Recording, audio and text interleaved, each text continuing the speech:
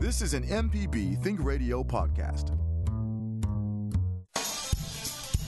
The legal information presented on In Legal Terms is meant to provide general information about the topics discussed and is not necessarily the opinion of Mississippi Public Broadcasting. The information conveyed does not create any type of attorney-client relationship. Please consult an attorney provider before making any decisions about your specific legal questions.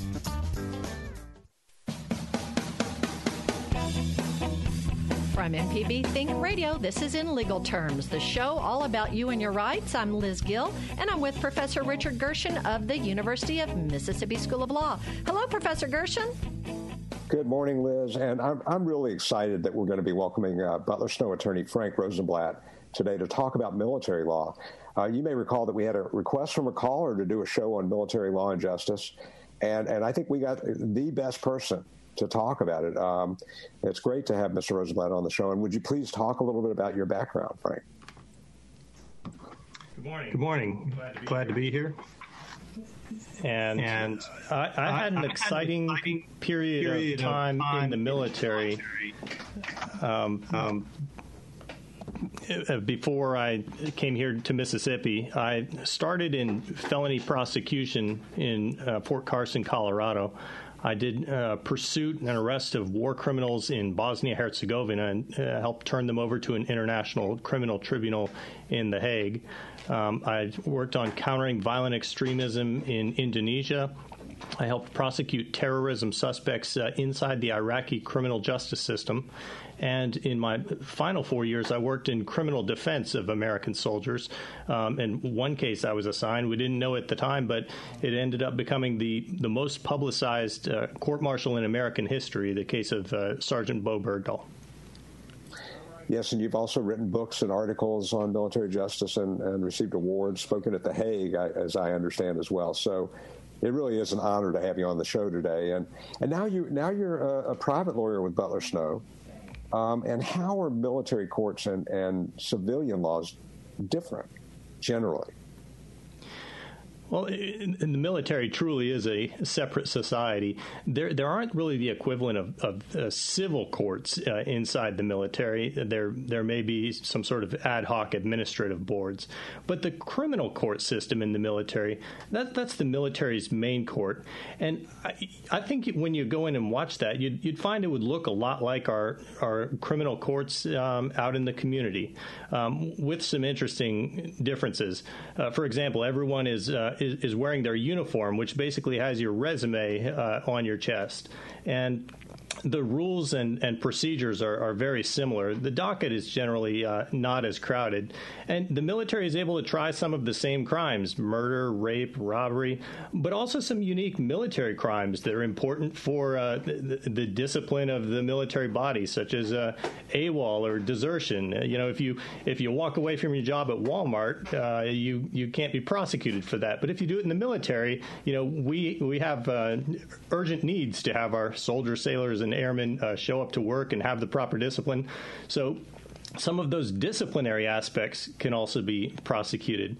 And also one thing that I think is so interesting, it's not just the crimes and the disciplinary offenses, but people from the military come from all walks of life, and there are really these competing conceptions of who is privileged, who is an insider, who shows honor, who shows bravery, and who shows cowardice. And a lot of those questions are fleshed out inside military courtrooms. So if you can get on the base and if you can get in and watch the proceedings, they are a great deal of fun. Well, it's probably tougher to get on the base now than it was, say, pre-9/11, I would imagine. But to do that, can civilians come and watch those cases? The requirements in the First Amendment and the Sixth Amendment to open courts do apply to the military, but there are some practical problems with that. Military bases have guards at the entrances, and but there have been ways to get members of the media, family members, victims, and others who are interested in the outcome of court proceedings to be able to go and see what's going on. Well, frankly, is there special training? I know you have an LLM, and could you talk a little bit about some of the special training for lawyers who serve in the armed forces? Yes. After first, military lawyers must complete their ABA-accredited legal training and pass, become a member of a state bar. It doesn't matter which state because they'll be engaged in federal practice. And from there, they'll go to a few months of military training. And the purpose of that is twofold. One is to learn the unique aspects of the military system, and which may not be as commonly trained in law school. But another important aspect is that the military lawyers are military, and they need to learn the basics so that they can fit in and show the same discipline of the soldiers, sailors, and airmen and Marines, and that they can do the soldier tasks, because our military lawyers don't just sit in headquarters filing briefs. They also join the military units on deploying for military operations, and so they need to be able to have basic military proficiencies, including in their firearms and navigation and vehicles. This morning, we're talking about military law with attorney Frank Rosenblatt. You could send us an email if you have a question, legalterms@mpbonline.org. I'm interested in what you said. So if a person wanted to go to law school, I know my kids are in their 20s, and they had a lot of friends who did join the military to pay for college. If you joined the military, would it pay you to go to law school? Maybe if you had a undergraduate degree already? There are some programs for that. Each service has their own, and sometimes the students will start off by trying out a summer internship, just like they would at a law firm or a government agency, and see if it's right for them. And there are the kinds of ROTC scholarships that can help with the costs of law school. But beyond that, there's the possibility of, after a certain amount of military service, being eligible for the post 9/11 GI Bill, which would provide further educational benefits. That's a great question. And Frank, when lawyers deal with the military, and you're somebody's deployed somewhere, and they're going to have not just maybe criminal issues. More likely they're going to have civil issues. Maybe they do go through divorce. They want to have wills done. Do military lawyers help them with some of those civil matters as well? Yes, that's a really important aspect. If we have soldiers or Marines who are out on a deployment, but they have nagging fears about what's going on back home with a landlord or with a spouse who wants to leave, or with child custody, or they're in debt financially, those are things that could be a real distraction from them performing their military duties and accomplishing the mission. So that is one area where military lawyers can help out, is providing that sort of civil assistance. Some other things that the military lawyers do, just like any other complex bureaucracy, there are important rules and laws that have to be followed. Everything from how the military spends its money, its compliance with ethics and standards of conduct. And one of the biggest ones, other than military justice, is the conduct of fact-finding investigations. Everything from a negligent discharge of a firearm to a traffic accident and other things need to be properly documented. So the military lawyers don't always do those investigations, but they do help make sure that they are going to provide the evidence that is needed so that either claims can be adjudicated or an investigation into some sort of incident is properly handled. Well, how are lawyers assigned? I know you did criminal prosecutions, as you mentioned, but when you become a military lawyer, are you assigned to do civil work, or do you do both? Are you kind of doing everything? You're doing some criminal stuff and some civil? I would say most of the military services now really prefer their lawyers to be jacks of all trades. And there is some wisdom to that, to have a lot of different experience in many different areas. Because if you go off to deploy to East Asia or Africa or the Middle East or anywhere else, and you're likely to have one lawyer there to provide all the assistance to the command, it's very much a general counsel role. And so you can't have someone who says, no, I'm just an environmental criminal lawyer, or no, I'm just a criminal prosecutor, because there are going to be any range of questions that may come up. And for that reason, the military has encouraged frequent rotation in assignments so that by the time you're a mid-level officer, you have a broader range of expertise. Now, the downside to that, though, has been for about the last decade, there's really been a lot of attention and scrutiny on the military's conduct of sexual assault prosecutions, investigations, and how we treat victims. And one of the things that's come out from that is that military lawyers haven't been able to specialize to a way that's really going to inspire the confidence of our civilian leadership that we can, always handle these things with the right outcome and the level of expertise to properly manage very sensitive situations. We're discussing military courts and laws with our guest attorney, Frank Rosenblatt. You can send us an email. Our address is legalterms@mpbonline.org. Do you know what armed forces and uniformed forces encompass? I'm going to tell you next. You're listening to In Legal Terms on MPB Think Radio.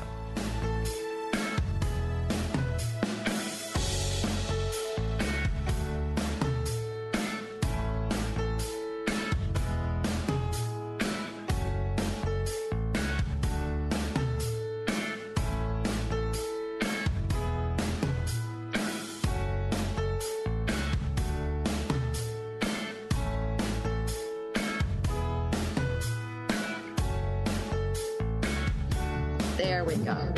Good deal. This is great. Thank you, Frank. I mean, this is really awesome.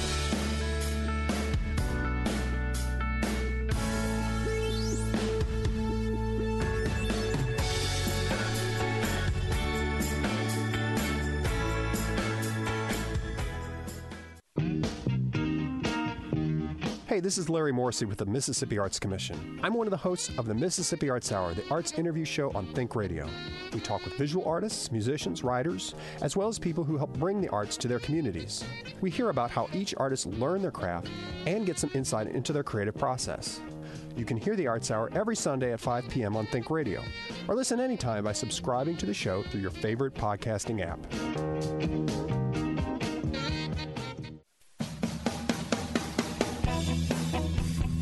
This is In Legal Terms. Now, not everyone has a chance to listen to the whole show live. If you've missed any of our program, you can listen to the whole show at inlegalterms.mpbonline.org. It's also available on the MPB Public Media app, as are all our local shows. I'm Liz Gill. I'm here with Professor Richard Gershon from the University of Mississippi School of Law. Now, armed forces means Army, Navy, Air Force, Marines, and Coast Guards, and the term uniformed service means the armed forces and the commissioned corps of the National Oceanic and Atmospheric Administration and commissioned corps of the Public Health Service. Did I get that right? You did, but let's not forget our newest brothers and sisters, the Space Force, the guardians of the Space Force. Yeah, well, and of course we have an air and space program here at the law school, and I think 20 years ago people kind of laughed at that idea, and now it's a very popular program. So that's right. This morning we are talking about military courts and law with attorney Frank Rosenblatt from the law firm of Butler Snow. And Frank, one term that people hear when we think about the military and justice is a court martial. Could you take us through generally what a court martial is? Yes. The biggest difference, one difference between a court martial and our regular courts is that, in the civilian system, our judges are fixed and our courts are in place, whereas in the military, the court martial is more of an ad hoc system. The court only exists and the judge is only in session when he or she is ordered to do so by a convening authority who has referred a case specifically for that, and then that court is in session. The courts martial, there are three different kinds. The most serious is the general court martial, which is able to adjudicate, that's basically a felony level of criminal trial. Well, thank you. I think that's important because people hear that term, and we really appreciate you explaining that to us. Now, let's talk about some specific issues taking place around military justice, if that's okay. And, for example, what is the Classified Information Procedures Act? Yes, that, or as we call it, CIPA, is a way of protecting classified information. Now, other lawyers are familiar with ways that information can be protected. For example, you may have business secrets between two business rivals, and you need to enter some sort of protective order to make sure certain information doesn't get out. And other things are maybe law enforcement sensitive. Now, with classified information, that's simply just another category of information that needs to be protected. Specifically, that means information that could be detrimental to national security if it is released. So you're right to mention CIPA, because with the military, when we're off on deployments, when we're doing operations, those things may come up either as proof of a crime or as extenuation or mitigation of a crime. And, sometimes even looking years back, when a veteran wants to make a claim saying they incurred an injury or PTSD, that may be the only information that they're able to seek, because the military tends to keep things very classified when they occur on overseas operations. So, how does someone, so you mentioned exoneration, so let's say it's essential for classified information to be presented on my behalf if I'm a defendant in a military court of justice, but it's classified. So how does that work? Well, that's what I think leads to the thorniest problem with the use of classified information. Usually, when one of my clients gets in trouble, the first thing that's going to happen is they're likely to lose their security clearance. But in order to defend themselves, they may need certain information, and in fact, nobody would have a greater need to know than that person who is on trial facing charges. And so that leads to a predicament. The lawyer, we may be members of good standing in our bar, and so we may be eligible for the kind of security clearance that is needed to view that information. But that's not enough, because it's our clients who are facing criminal cases that they bear the decision on whether to testify, on whether to plead guilty, on whether to choose a judge or a jury. And the fourth one that's kind of written throughout the rules is they have the right to determine if they don't trust their lawyer and they want to fire him or her.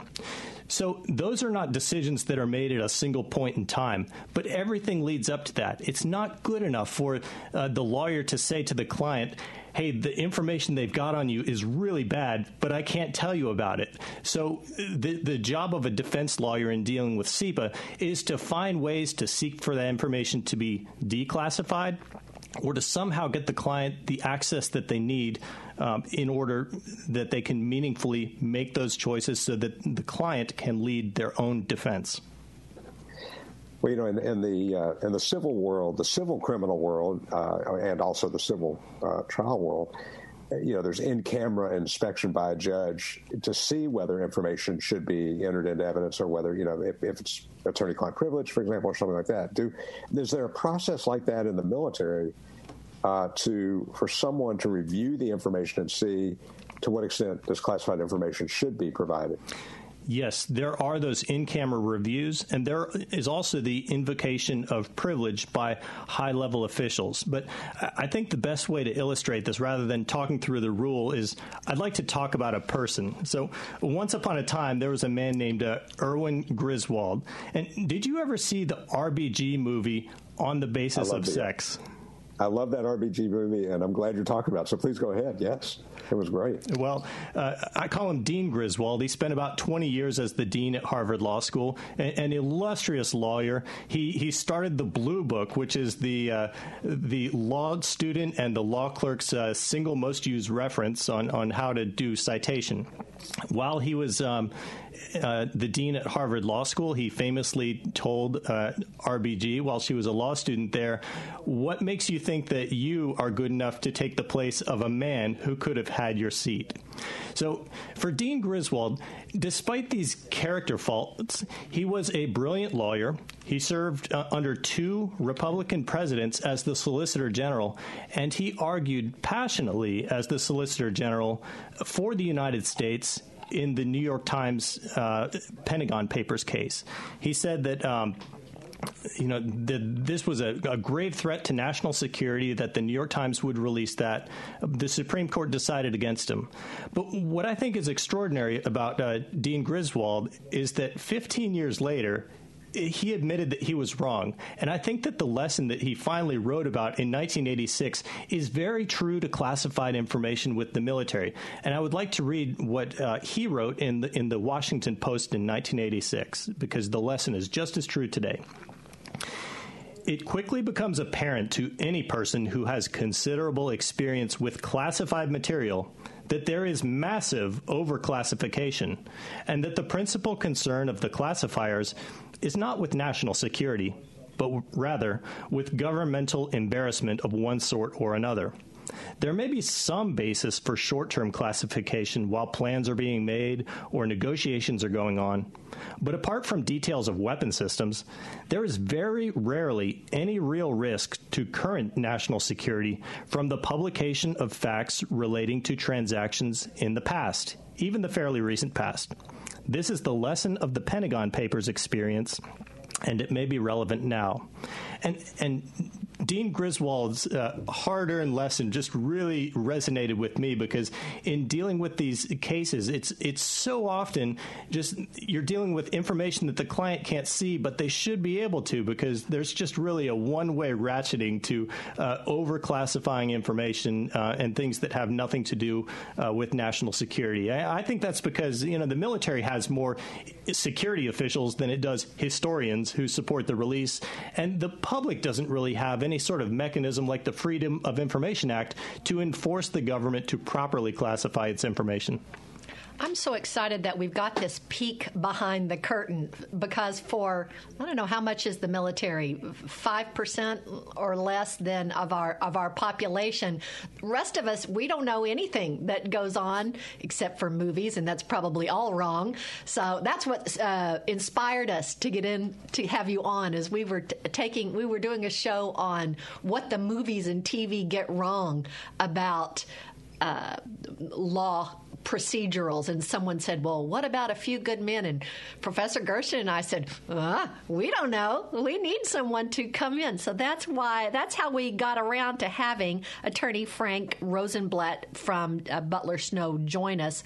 So this is interesting to soak up this information and to learn about it. But if you have a question, we would love for you to email us, legalterms@mpbonline.org. Professor Gershon, I'm just learning tons. Me too, and I will say, love the reference to RGB, and Griswold was not just wrong about the Pentagon Papers, but he was wrong about her too. And of course, she went on to graduate from another law school, and so really. Anyway, so we love the movie references. That was a great one. Now let's talk a little bit about a different act, if we can, and that is the Military Justice Improvement and Increasing Prevention Act. Now, what exactly is that? Well, this is seeking to finally resolve something that has been at issue since 1950. And sorry to go that far back, but it's important to understand that in World War II, we sent folks from every walk of life to go serve in the armed forces. We sent the privileged and the poor, and they all fought together. And what everyone came back and there was consensus was that military justice was a harsh and unnecessarily severe form of justice. That led to reforms and passing in 1950 the Uniform Code of Military Justice that exists largely as it does today.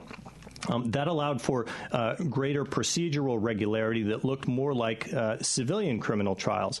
But the one part that the Pentagon was able to retain that was most important to them was they said, you can have those procedural reforms, but we insist that commanders will be the ones who make the prosecution decisions, not lawyers. And in the decades since then, other reforms have come along. Independent Defense Counsel, military judges, with judge-like powers. But we are still dealing with the issue of the commander's powers to do this. And we're not talking about every commander. Most commanders do have a lot of disciplinary power. There's powers for minor punishments that they have called non-judicial punishment. They can take other actions, corrective training. They can administrate separation procedures from the military. But it has been very important to the Pentagon that the highest level commanders retain the power to decide what cases to prosecute. And the other side of that is who to exonerate. The commanders have that power to say that this serious crime will face a court-martial, and in others that this will not. And one example of how that second part would be bad really is what led us to our current efforts. An Air Force general who was an F-16 pilot reviewed a lieutenant colonel, another F-16 pilot, who was convicted of rape. And the general said, you know what, I've reviewed this evidence. I know this F-16 pilot is a good person. I don't think he could have done this. I'm going to wipe out the conviction. He had that power as the commander, and that led to a lot of attention in Washington, D.C. The generals eventually lost their powers to fully wipe out results of courts, but commanders still do have the power to decide who gets prosecuted, and that remains problematic, in particular with sexual assault cases. We've got an email that we're going to get to after the break. Our address is legalterms@mpbonline.org. We're talking with attorney Frank Rosenblatt about legal issues within the military. And Frank isn't just a lawyer. We'll tell you another facet of Mr. Rosenblatt when we come back. You're listening to In Legal Terms on MPB Think Radio.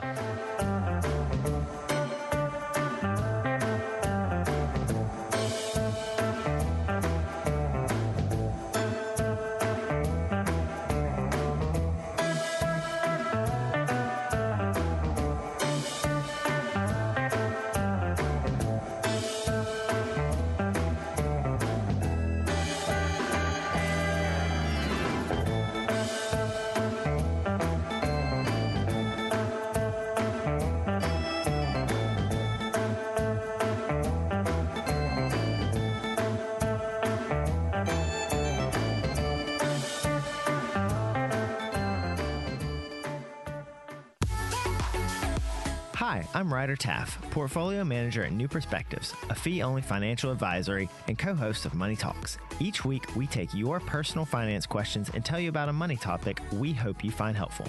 Money Talks can be heard Tuesdays at 9 a.m. on MPB Think Radio. Podcasts can be found on our website, money.mpbonline.org, or on your smart device's podcasting platform.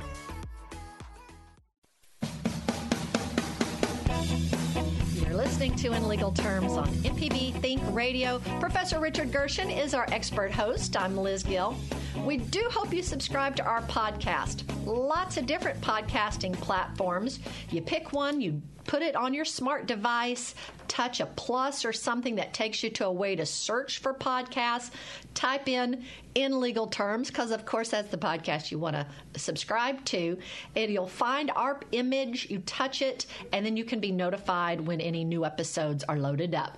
This morning we're talking about how the courts work within the U.S. military with our guest, attorney Franklin Rosenblatt from the firm of Butler Snow. And I don't know who needs to hear this, but Mr. Rosenblatt co-wrote Military Justice Cases and Materials, 3rd edition, published in 2020. So I guess that's part of what he did during his pandemic.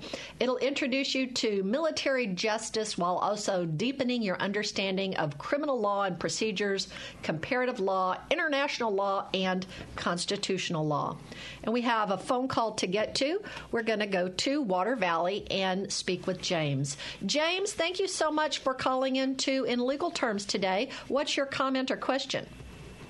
Well, I had a question about the levels of military justice between non-judicial punishment and a general court-martial, like a summary court-martial and a special court-martial. Did he want to say anything about them before he... to elucidate a little bit more about the various possibilities in the military? Well, I can tell that you're a military man. Where did you serve? Well, I've been out of uniform 50 years, but what I was going to say is that I have served. Luckily, I've never had anything to do with the general court-martial, but unfortunately, I've served on several special court-martials and even conducted a summary court-martial.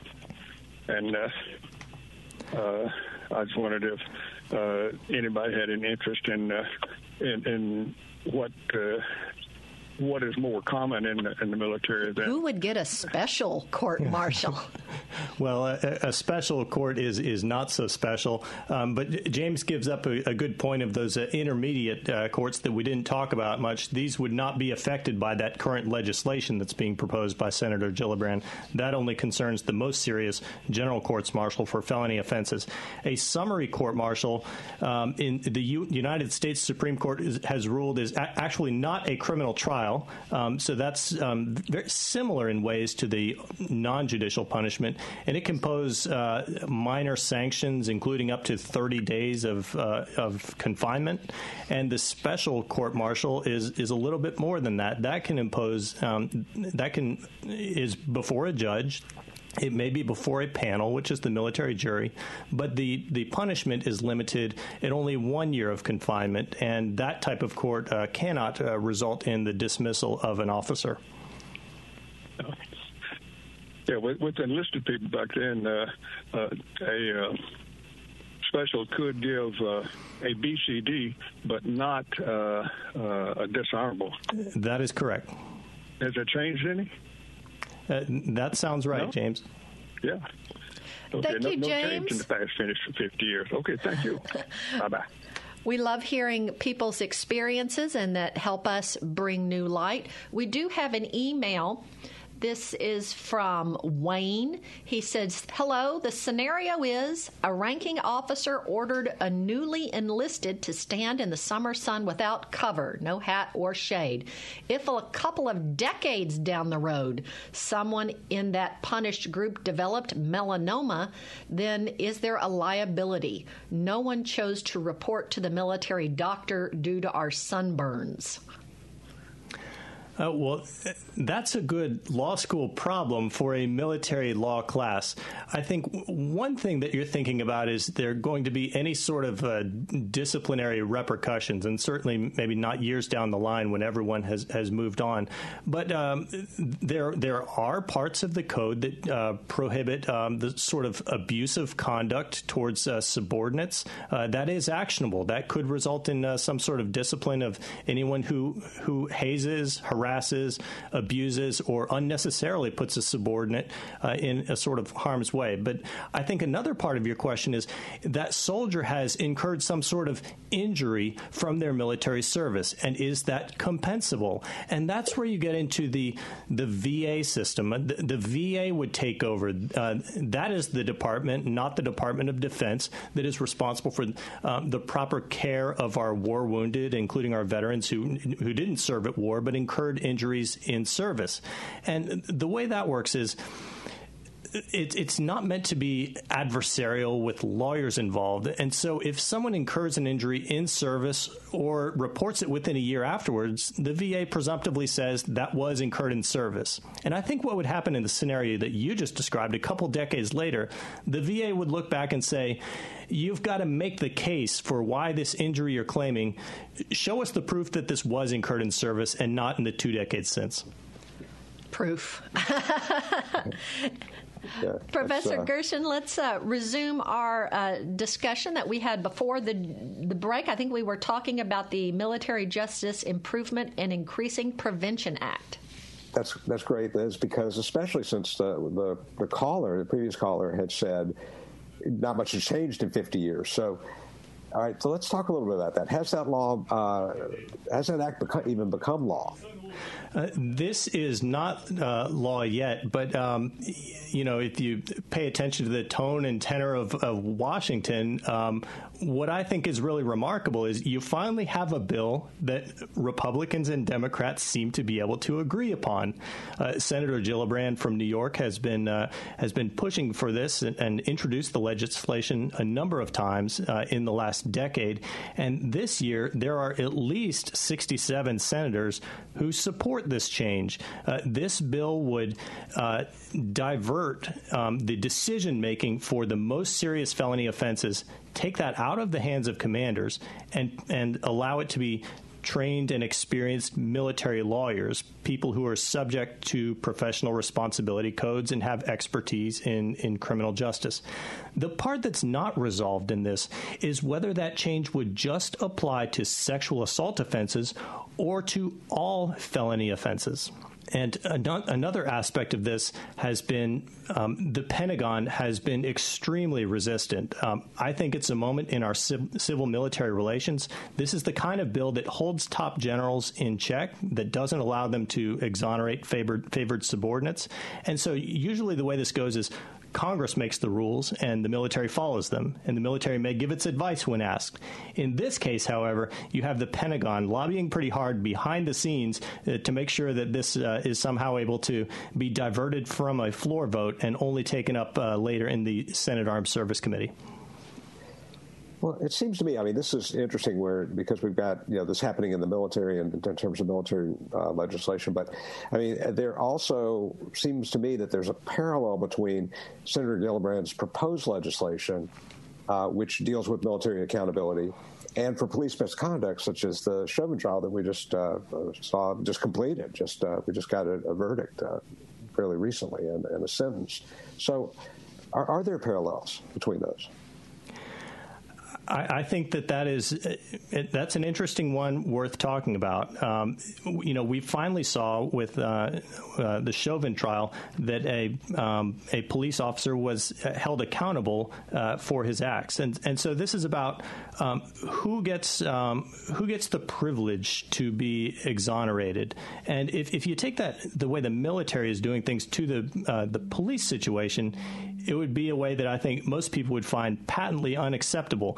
We do not want our police chiefs to make the prosecution decisions about police misconduct. It is hard enough now when district attorneys are able to do it. And we still have work to do in advancing our methods of civil rights enforcement and addressing qualified immunity. And so to take that over to the military, that comparison with the police chief is not favorable. Right now, it is that commanding officer who is calling the shots on who gets prosecuted and who gets exonerated. And, the Pentagon has reacted to this in interesting ways.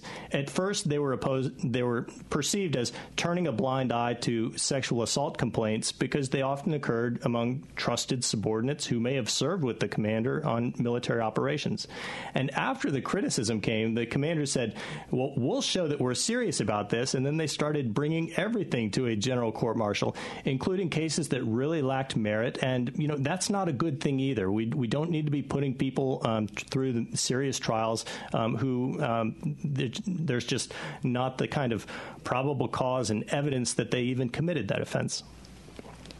We still have a little bit of time left. We're going to go to Wesley, who's called in from Snowflake. Thanks for calling in Legal Terms today. What's your comment or question? Thank you, Counselor Rosenblatt, for joining the show today. On January 6th, a subset of those that stormed the Capitol were active military. And I was wondering, will both a military court and, outside of the military, both have a shot at these guys, or what do you think? Thank you.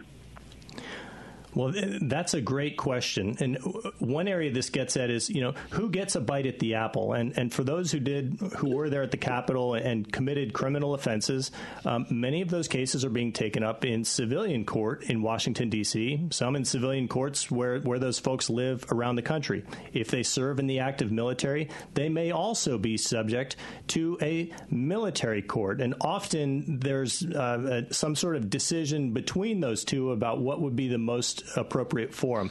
But the military, it does have the reach to soldiers who may even be on a break and not in uniform and not as part of their military duties. If they are on active duty, then they can be brought in for a military court for that type of offense. Professor Gershon, this just reminds me, I've had kids who've gone through college.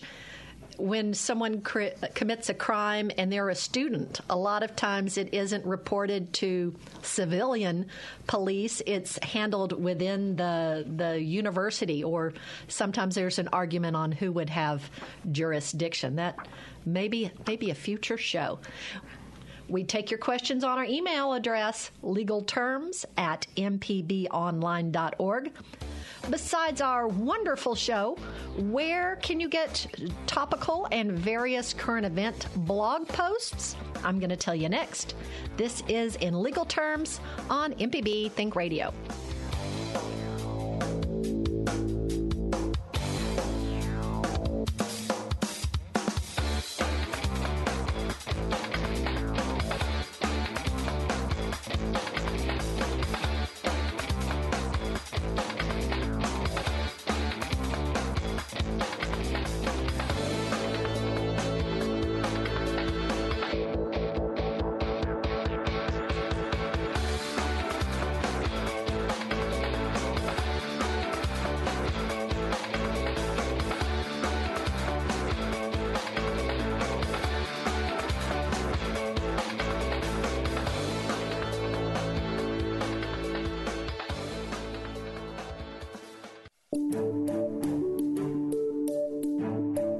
Hi, I'm Dr. Jimmy Stewart, Professor of Internal Medicine and Pediatrics at the University of Mississippi Medical Center.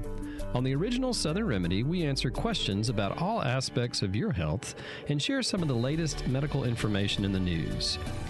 You can listen to the show on Wednesdays at 11 on MPB Think Radio, or you can subscribe to the podcast by searching for Southern Remedy on your preferred podcasting app. This podcast is a local production of Mississippi Public Broadcasting and depends on the support of listeners like you. If you can, please donate today at mpbonline.org. And thanks.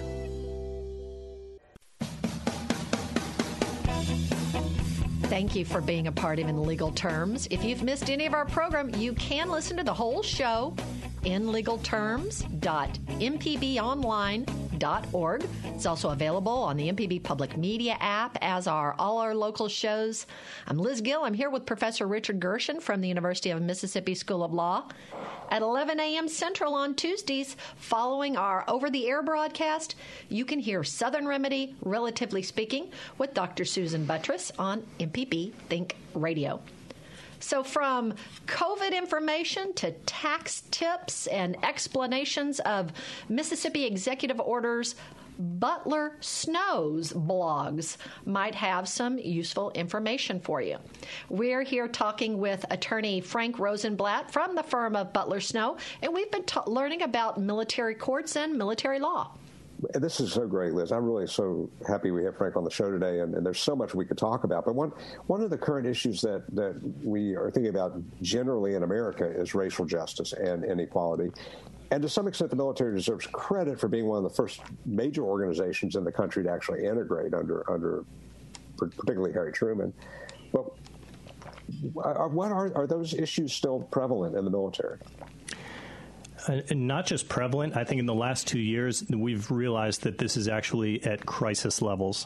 We just didn't have the data before, but now that we're starting to see this, we see that, for example, black soldiers are more than twice as likely to be criminally investigated as white soldiers, more than twice as likely to face general courts martial.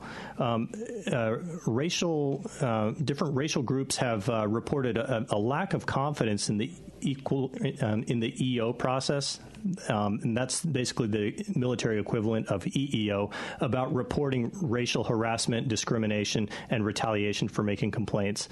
The military's EO process falls under the chain of command. It does not inspire confidence. In fact, respondents to surveys have said that they feel they are more likely to be retaliated against for making a complaint to the EO office than they are to actually see the person who is harassing or discriminating them being punished. there have been some other troubling things with for the way the generals are in charge of prosecuting cases that I talked about now. A number of cases have come up recently where all white juries consistently being picked for black defendants. And in the civilian court, you would have Batson. You're able to make challenges. And the military does have Batson as well, but that's only for the prosecutor who's sitting in the courtroom, whereas those members were actually picked in the back room by that convening authority, and Batson is not able to reach out to their conduct. So we're in a tough spot right now with racial discrimination, and particularly in military justice. And that's why the Senator Gillibrand effort is increasingly looking at those sorts of racial disparities and not just sexual assault cases. And so, and as the military, now that, I mean, obviously, having these facts is really important, and this information is important. Is the military internally dealing with some of these issues of justice and inequality in terms of race? Well, we had all of the top service lawyers testify to Congress and say, this is a really bad problem. We're forming a task force, and we're going to do something about it. Those results, whatever it may be, have not been seen yet. But what we do know is that the Pentagon, it seems, no matter what the crisis is, they are never going to get on board with the idea of pulling the commanders away from making those decisions, even if that is causing problems of racial disparities and a loss of legitimacy in how we're dealing with sexual assault. And so there's issues also in terms of gender, or with the changes by the Congress address those as well? Well, that's the concern. Senator Gillibrand wants to shift all felonies to independent military prosecutors, and some are trying to have it both ways and say we support it for sexual assault cases, but not for other felonies. We want the chain of command to be in charge of those. And what some of my colleagues are increasingly writing about is the problem that basically is going to create is a system of pink courts, since sexual assault offenses are more frequently the cases involving women in the armed forces, and you would have one court system for women and another court system for everything else, a clash and rivalry between, and the bureaucratic complexity of operating two different criminal court systems.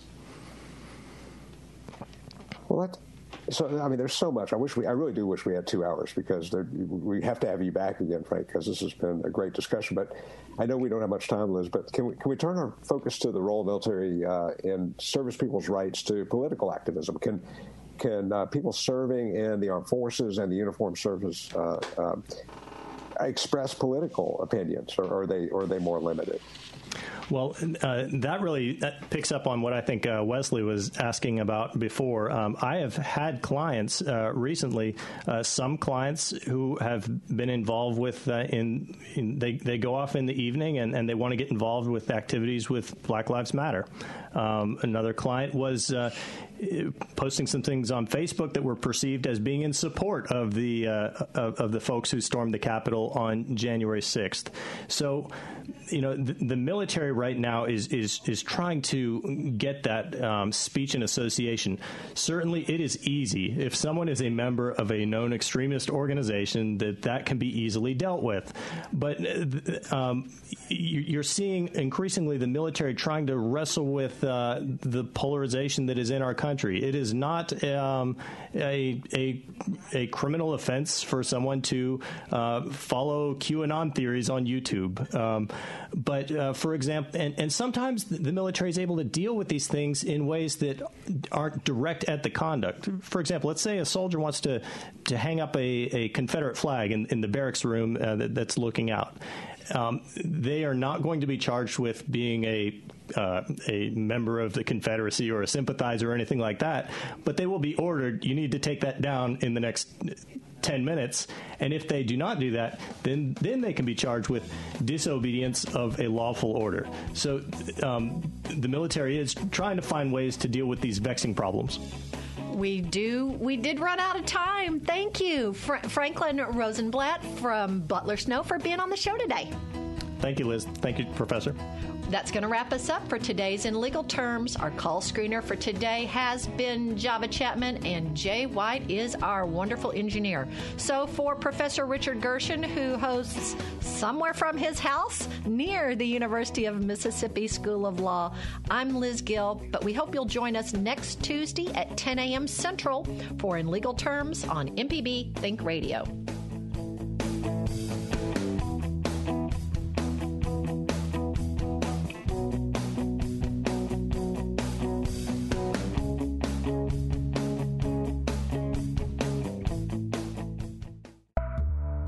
This is an MPB Think Radio podcast.